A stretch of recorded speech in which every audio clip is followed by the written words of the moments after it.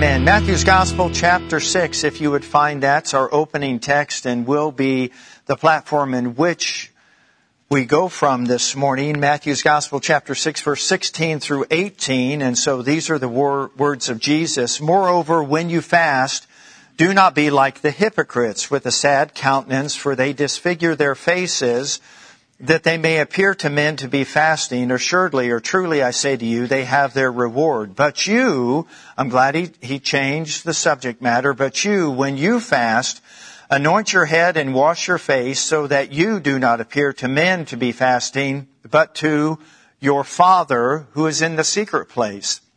And your Father who sees in secret will reward you openly. Motive matters to God. You know, there's some people that do things just to be seen by men, and that's the reward that they get. But the promise that God gives us is if we do what we do, talking about fasting specifically, as unto Him, then He'll take care of the reward. We don't have to go and, position ourselves or prop ourselves up in a way that we receive any credit. God will take care of all of those matters for us. As a reminder, hypocrisy is a theatrical word in Scripture. It means to put on a mask. And so in those days, theater was a big form of entertainment. And you have all seen the mask, the happy face, the sad face, the disgruntled face, the joyful face. And that's the way the actors would portray their characters. But it was an outward mask. It wasn't an inward reflection of what was going on in that individual's heart. So God sees the heart, and He doesn't want us to just put a mask on and just go through the motions. He doesn't want us to do things in that manner. And I love this portion of Scripture because Jesus is setting things back in order. This is the Sermon on the Mount, and many times in this message, He is reminding God's people, you have heard that it's been said, but I say to you.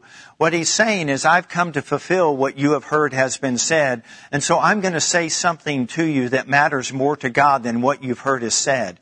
Because I'm going to take care of what you've heard is said because you can't, and I'm going to give you something you can do because God is going to enable you to do it by His Spirit. And so what He's saying unto them is that when we give our service unto the Lord in fasting, that God is well pleased with that service. It's acceptable unto Him. So I've entitled today's message, When You Fast. If this is the only instruction we had in the Word of God about fasting, it's authoritative enough because of who gave it. Jesus gave it. But there are so many examples in Scripture of those that preceded us in times of seeking the Lord and waiting upon Him and fasting. We think about Moses, Isaiah, Jeremiah, Ezekiel, Ezra, Nehemiah, Esther, Daniel, which we're going to reference here throughout our message, Jesus, the disciples, Paul, King David, and the list goes on and on and on of people who set aside time for the purpose of having a more intimate relationship with God. But it just goes beyond just the intimacy that's gained in this time of consecration and dedication known as fasting. It's also a time where God does some rearranging in our mind. Physical health can spring forth. Spiritual sensitivity can grow and develop. So it's impacting us in every part of our being when we fast. It's one of these great disciplines that when you first get started, you wonder why you did. And then when you finish, you're ready to do it over and over again because of the blessings and the benefits that happen in our life. Any discipline when we first start to do it does not seem pleasing. Would you agree with that? It's not something that you just enter into sometimes with glee and joy. And sometimes it's just sort of, dragging our feet into this. Because it requires something of us. All disciplines require something from us and of us. But what God gives us back in light of what we give unto Him, wow, it can't be compared. So let's just define to fast for a minute. It's to abstain from foods or certain foods for a period of time in order, what?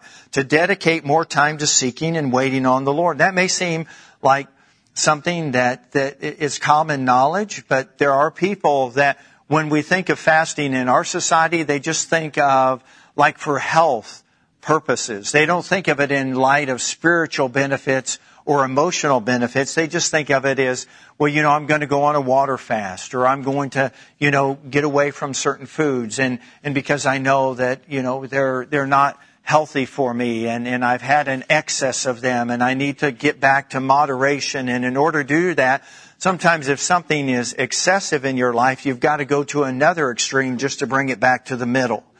And fasting really can help us to sort of reset and reboot our life in many different ways.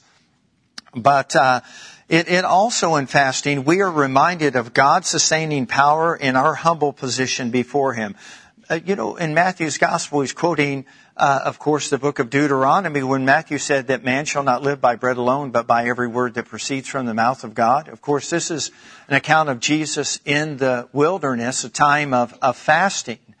And he understood that he could be sustained by his Heavenly Father and by the Word of God. And that is an encouragement to us, because Jesus is our example in all areas of life. And so therefore, if Jesus fasted, we should fast.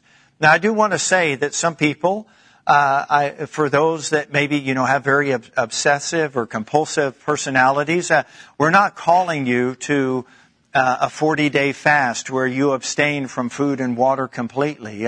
There's two people in the Bible that mentions, had these kind of seasons with God. One was Moses, but you have to remember where Moses was and what was going on in the life of Moses at the time. And then Jesus himself. But I know very few. I know very, very few people that have ever gone on a 40-day fast. And I don't think that there's specific instruction in the Word of God where that's the only fast that is acceptable.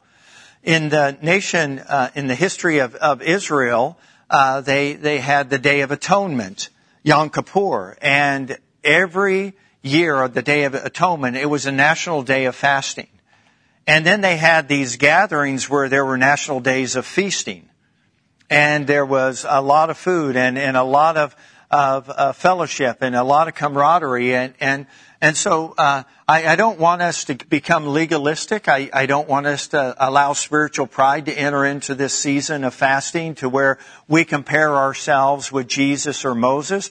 I want us to do exactly what the Daniel fast is asking us to do, and that is, I want us to consider putting away things that are sweet. Now, for those that have a sweet tooth, and I have both hands and both feet, and if I could wiggle my ears, I would do that. I am in that category. But the reason that I want to honor the Lord in this way is because if you have a sweet tooth like me, it can determine your decisions more than you think it does.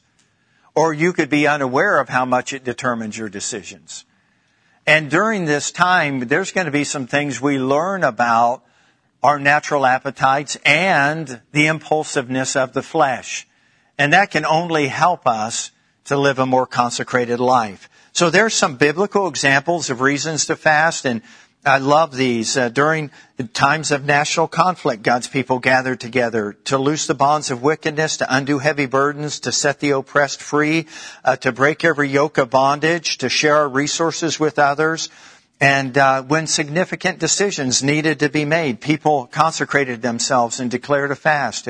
When it was time to commission and send out ministers, people fasted and prayed and sent people out. In stormy seasons of life, people sought the Lord and sought His wisdom and His counsel. But the reference that I want to use that's found in your notes is found in Mark's Gospel, chapter 9. And this is Jesus interacting with the Father in regards to a Son. And then also He pulls the disciples into this conversation. And we're going to begin in the 14th verse. It says, "And when He came to the disciples, He saw a great multitude around them, and the scribes disputing with Him." So it's a contentious environment. Immediately when they saw Him, all the people were greatly amazed, and running to Him, they greeted Him. And He asked the scribes, "What are you discussing with them?" Then one of the crowd answered and said, "Teacher, I brought you my son who has a mute spirit, and Wherever it seizes him, it throws him down. He foams at the mouth, gnashes at his teeth, and he becomes rigid. So I spoke to your disciples that they should cast it out, but they could not. And he answered and he said to them, O faithless generation, how long shall I be with you? How long shall I bear with you? Bring him to me. Then they brought him to him, and when he saw him, immediately the spirit convulsed him, and he fell down, and he fell on the ground and wallowed, foaming at the mouth. So he asked his father, how long has this been happening to him? And he said, from childhood. And often he has thrown him both into the fire and into the water to destroy him. But if you can do anything, have compassion on us and help us. And Jesus said to him, if you can believe, all things are possible to him who believes. Immediately the father of the child cried out and said with tears, Lord, I believe, help my unbelief. And when Jesus saw that the people came running together, he rebuked the unclean spirit, saying to it, deaf and dumb spirit, I command you, come out of him and enter him no more. Then the spirit cried out, convulsed him greatly, and came out of him, and he became as one dead, so that many said, he is dead. But Jesus took him by the hand, lifted him up, and he arose. And when he had come into the house, his disciples asked him privately, why could we not cast it out? And he said to them, this kind of spirit or this type of bondage can come out by nothing but by prayer and fasting. So we understand the scene. It was one of desperation for the father. The child was being grievously tormented. The disciples were called upon to minister unto him. And over and over and over again, they couldn't seem to break the darkness off of this young man's life. Jesus enters into the scene and begins to assess the situation.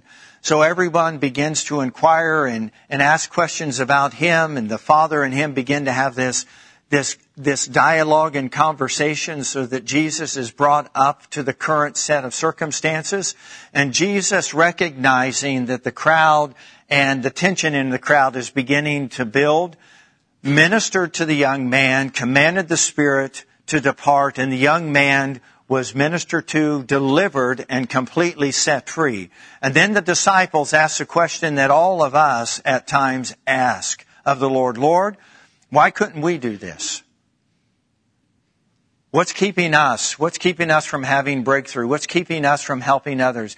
Why does darkness seem to prevail over us? Why is it that there is not the victory that we should be experiencing? And Jesus' answer is short and it's sweet. It's to the point, and there's no shame or guilt with it. But in essence, what he's saying is, I pray and fast and you don't. When he's saying that in order to deal with darkness effectively, whether it's in somebody else's life or in your life, we have to set time aside to spend with the Lord. And all of us, to some degree or another, have some form of weakness or infirmity or affliction that at times seems to have control or power over us. And that power and that control can only be removed and eliminated and destroyed when we're, what? Healthy spiritually.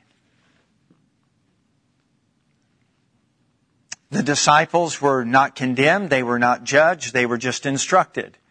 And then, I believe they took that instruction to heart and they began to understand the benefits and the blessings of fasting and what fasting really produces and what it really does.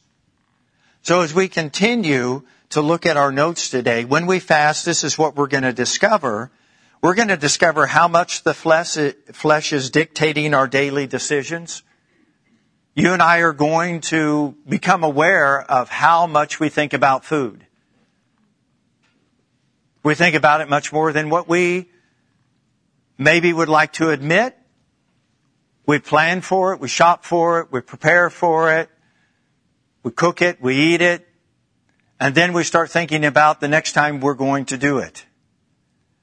When we get done with breakfast, we start thinking about lunch. When we're done with lunch, we start to begin to think about dinner.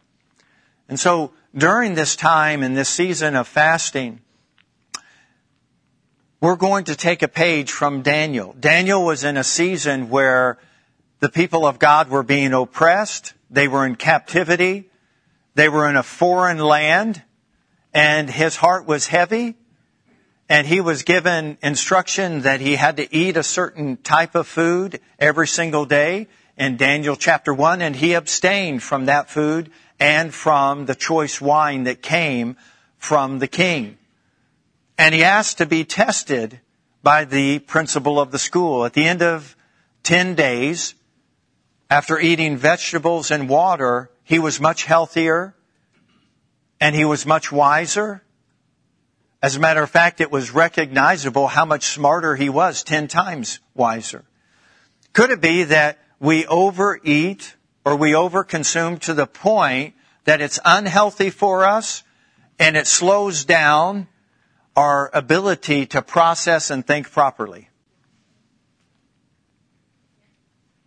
Could it be that there are toxins that are in our body and they're determining when we eat and how much we eat and why we eat them? Could it be that certain things we're putting into our body have more of a grip and more of a calling power upon us than what we're willing to admit? And in fasting, we recognize that. All of a sudden we realize, wow, my body hurts. It may hurt initially. My head doesn't feel quite right. Lay hands on yourself and ask for the healing touch of God. Maybe it's a time where you sort of reflect and you say, God, forgive me for being such a carnivore. Forgive me for being consumed by the carnal and the temporal and not being as sensitive and aware to the eternal and the spiritual. Forgive me for just being a carnal Christian. For just thinking about the things of the flesh, the appetites of the flesh, the desires of the flesh, more than I think about you. If you find yourself in that position, then you're in a good place to experience the blessing and the benefits of the Lord. This is not in your notes, but if you want to know another definition for fasting, it's synonymous with dying. How does that really come across our spiritual palate? I mean, it's because if you don't eat or you don't drink for a certain period of time, then you're not going to live. And you may feel initially like, I don't know that I can do this. I don't know that I want to do this. I don't even know that I like what Pastor's talking about right now. And I can identify with all of the above. We're in this together, okay? But if we're going to have more of the activity of the Spirit in our life, and we're going to be more sensitive to His activity, and we're going to have a clearer head and not so much filled with fog, brain fog, or any other kind of fog, and if your body is going to spring forth and experience more health, then this is something that you'll be glad that you did. Initially, if I take away what? And I can't take it away, but I said, if you put down anything with caffeine, anything, all your pop and all of the sugar-based drinks, and you've been doing that consistently for a period of time, you're going to have a physical reaction to it. So let me give you another practical step. If you haven't started preparing for this fast, do not go cold turkey tomorrow. Don't go cold turkey because you're going to get so discouraged and it just won't be good. So work into it over the next few days as we begin. If you're someone that has 5 or 6 cups of coffee a day and it's all, highly caffeinated, begin to sort of wean yourself off of that. By the end of this first week, maybe just be drinking water or decaf coffee in the morning. If you're a person that has 4 to 6, beverages a day, like a soda pop or something like that, if you have a Snickers and a candy bar every day at 10 o'clock for 5 years, what happens every day at 10 o'clock? You want a Snickers and a candy bar. So when you push away from those things, there's going to be some pushback to you. And I don't know if I said that right. A soda and a candy bar. Yeah, soda and a candy bar. Yeah, you said Snickers and a candy bar. I'm getting rid of brain fog right now. Yes. Oh, mercy. Fasting is how we crucify the flesh and become aware of God's power and the power of His Spirit. Paul reminds us of that in Romans chapter 8. Romans, the 8th chapter, and we're going to begin in the 12th verse. Read down through the 17th verse. He says, "Therefore, brethren, we are debtors, not to the flesh, to live according to the flesh." So you don't owe your flesh anything. Now, your flesh will say that just the opposite message. But he says in verse 13, "But if you live according to the flesh, you're going to die. But if by the Spirit you put to death the deeds of the body, you're going to live."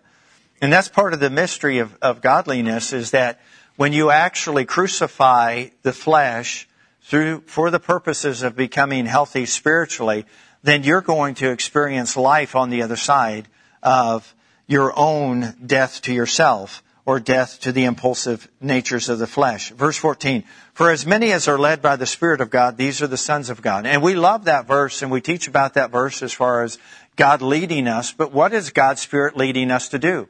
He's leading us to put away the appetites of the flesh and to choose to walk in the Spirit. Verse 15, "For you did not receive the spirit of bondage again to fear, but you received the Spirit of adoption, by whom we cry out, Abba, Father.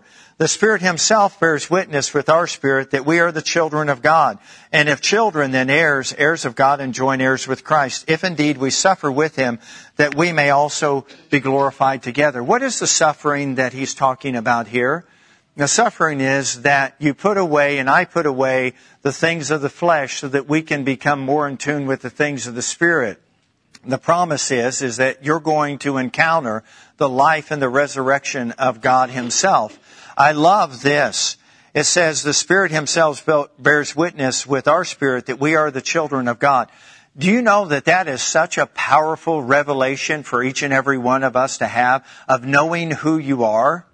That you are the children of God. If you feel like you're an outsider, fasting will make you know that you're not an outsider, you're an insider. Because when you begin to spend time with the Lord and you abstain from certain foods and drinks, a revelation of who you really are is going to become a reality to you. That you are now what? A child, an heir of God, and a joint heir with Christ. That's going to become something that changes the way that you live, because you're going to know who you are.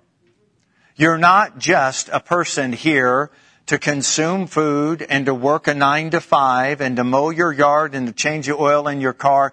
You are here, and you are here on assignment by God, and you need to know who you are.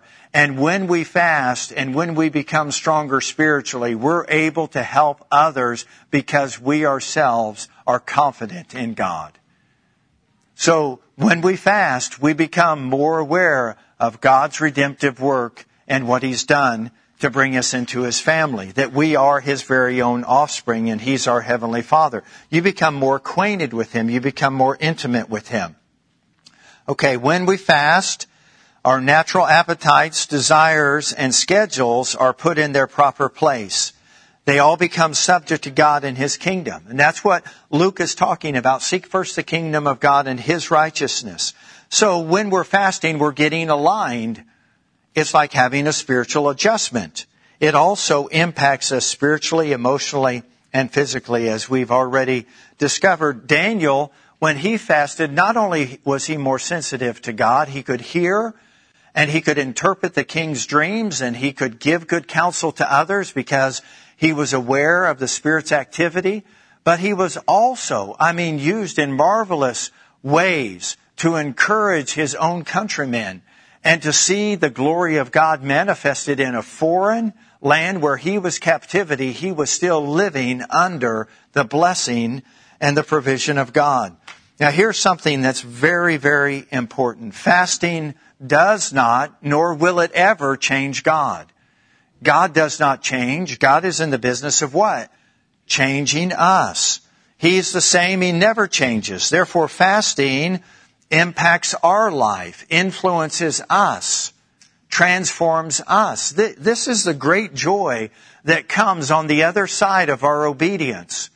When we first start to obey and bring this discipline into our life, there doesn't seem to be much pleasant about it until it works its way all the way into our spirit, our soul, and our body. And at the end, we're saying, to God be the glory. To God be the glory. Fasting should be something that we do often. I would encourage you after this season of fasting, would you consider as a practical way of just having a more vibrant relationship with the Lord, would you consider, once a week, missing a meal? If that's something that works in your schedule, would you consider that? Would you consider maybe a couple times a week? And just taking that time that you would be having lunch or preparing lunch and cleaning up after lunch, just to spend worshiping the Lord, spending time in prayer, spending time in His Word. Let me share one of the things that's going to happen if this isn't something that you do consistently. Initially, you're going to think about 10 other things that you need to be doing and other things that you believe or your brain is going to tell you or your flesh is going to tell you are more beneficial and a better use of time than what you're currently doing. And don't forget this factor. The devil isn't going to like this. And so he's going to throw his 2 cents into the mix and tell you that this may have worked for Daniel or Moses or Jesus and Esther, but you're none of those people. And this won't impact your life at all. And I want to remind you that when you fast, you're going to become more aware of the fatherhood of God, of you being His beloved children, and that you're an heir and joint heir. And with that truth becoming more of a revelation and more of a part of who you are, you will be able to tell the enemy, that's enough. That's not true. Because you'll know who you are and you'll know exactly how much God values you. You cannot and I cannot spend time with God without being changed. It's just going to happen. It just takes place. And all of us need that. We all need a reboot. We all need a spiritual alignment at times. And fasting does that. I want to read out of Isaiah 58. Isaiah 58 in the latter portion of this particular chapter. The prophet begins to declare to the people of God the benefits and the blessings that come when someone fasts, when someone seeks the Lord properly. And he's already covered in this particular chapter the things that we shouldn't do when we fast, as well as the things that we should do. And the things that we should do are already in your outline for you to go and read, because I want you to do some reading. I want you to do some discovering through your own digging and getting into the Word of God. I want you to see the joy of what comes off the pages and comes alive before you. But let's look at what Isaiah said to the people of God once they've made the adjustments in their life. They've moved away from being and doing things to be seen by men, and they've started doing it as unto the Lord. In verse 8 he says, "Then your light shall break forth like the morning, your healing shall spring forth speedily, and your righteousness shall go before you. The glory of the Lord shall be your rear guard. Then when you call, the Lord will answer, and when you cry, He will say, Here I am. If you take away the yoke from your midst, the pointing of your finger, the speaking of wickedness, if you extend your soul to the hungry and satisfy the afflicted soul, then your light shall dawn in the darkness, and your darkness shall be as the noonday. The Lord will guide you continually and satisfy your soul in drought and strengthen your bones, and you shall be like a watered garden and like a spring of water whose water does not fail. Those from among you shall build the old waste places, and you shall raise up the foundations of many generations, and you shall be called the repairer of the breach, the restorer of streets to dwell in. Now there's just a ton there to consider and to ponder and to think about, and I pray that you would take a few minutes when you're struggling in the initial beginnings of this fast. And when your body is screaming at you, and when your head is pounding potentially, and when the enemy is saying that you're not worthy and it'll work for everybody but you, I want you to open up Isaiah 58 and I want you to see what this is going to produce. Because that'll keep you on course. That'll keep you going forward. That'll coach you right back into faith. And just keep going. Now I do want to say this, that the more water you consume, the better that it is. Drink as much water as you can. And you're going to say, well, I already go to the bathroom enough. I know you're going to probably go a little bit more. Just stay close to the bathroom. You're going to be fine. Let's break this down as we're about to finish into some things that are valid and good questions. What about the workplace? The workplace, of course, you can take your own meals. Hopefully, some of you are able to do that. If you get a half hour for lunch, maybe you skip lunch altogether and you just get a big bottle of water or a bag of nuts or some dried fruit or something along those lines. And you just go find a quiet place, or you stay at your own workstation and you read your Bible, and maybe you put on some praise and worship music and plug in and listen to some praise and worship music. You know, to get your day started, maybe, there's just a brand new way that you begin your day. Instead of just running to the coffee pot and, getting it going and having your first cup of coffee. And many people have programmable coffee makers now, and so the coffee's already there when they get up and they just, pour their cup. Maybe you just set that aside and you go find a quiet place in your home and you start your day with just thanking the Lord for His faithfulness and committing your time and your day and your talents and everything that you have into His hands. So there's, in the evening time, closing out the day, seeking the Lord and thanking Him through the course of that day, how He strengthened you and helped you. Maybe He helped you with a problem that was at work and you found a solution and He gave you wisdom and insight and instruction. Be careful to give Him the thanks for that. Some of you, I understand your diet is going to be modified, and that's understandable that as a result of that, you're going to have to go down different aisles in the grocery store. But, that's going to be okay. You're going to survive. I'm going to say this as a reminder is for some, it is not going to be as near as challenging or near as difficult as it is maybe for others. But I'm not doing this, or I'm not asking us to do this as a result of trying to, see how tough you are or see what you can put up with. I'm saying that in the course of this, if there's some times where you need to have something to help you to keep going forward, there's no shame, no condemnation, and no judgment whatsoever. Just keep working through the process. Just keep growing. Just keep on course. And you're going to be glad that you did. All right. A personal testimony. The first time that I fasted, I was 13. And our pastor had talked about it, and he had invited us to join as a congregation on a 3-day fast. And he set a date, and we all prepared. And as we entered into this, I had no idea what to expect, honestly. I mean, I'm 13 years old, and spiritual things are new to me, and I've just gotten saved and filled with the Spirit, and I'm just newly baptized. I'm in the church, and so there's just a lot of new for me. And I didn't understand, because everything was so new to me. I didn't understand that the church hadn't been practicing or hadn't been, having this discipline a part of their lives, some of them for many, many, many years.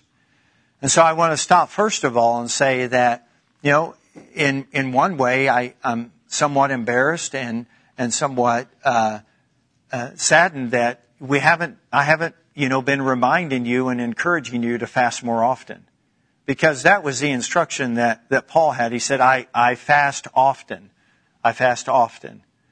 And there were reasons why he did, and we can see the results that it produced. I mean, Paul was a man mightily used by God, signs, wonders, miracles, and but there were reasons why, and it wasn't because God loved Paul more.